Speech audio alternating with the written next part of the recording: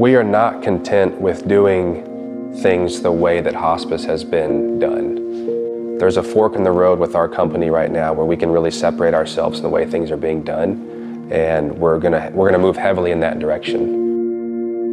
Hospice in its most beautiful form is to come alongside and to increase life, increase the quality of life, to make every day the best, to make every day the best as it can possibly be until the end. And that's the beauty of hospice, because we come in and we say, we can make that happen. There's no do-overs in hospice. You know, you have one chance to make it right, you have one chance to make a difference, and it's just doing right by people who are in this stage of their life and not accepting anything less. There's a lack of education in these facilities, and people are not getting on hospice soon enough. People don't know their options. And the fact that every single person that's alive will go through death. They will be touched by it, they will experience it. That moment in life is forever shaping and soul changing. Every single one of our admissions, no matter where they are in our service area, we treat exactly the same. Our sole focus is not to provide just clinical care, but really meet the need of the human being who is suffering beyond measure and say, we are right here with you. We're going to go through this step by step by step. It's just pouring our heart and soul to these families every minute we're in their living room, by their bedside.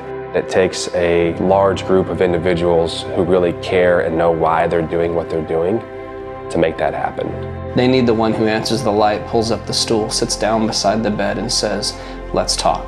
Not only for the person whose life is ending, but really even almost as critically important is just that family member who is completely in need, and making sure they know that they're not a number and they're not a spreadsheet, they're not a dollar, but those are people. And those are people who desperately, radically need people.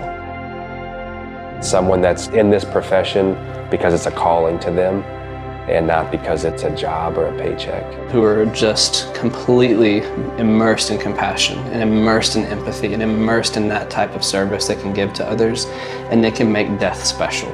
They're the saints of the earth. I mean, the ones that can carry the bag, that can walk the hall, that can come with compassion, and then they can do it again, and can do it again, and can do it again.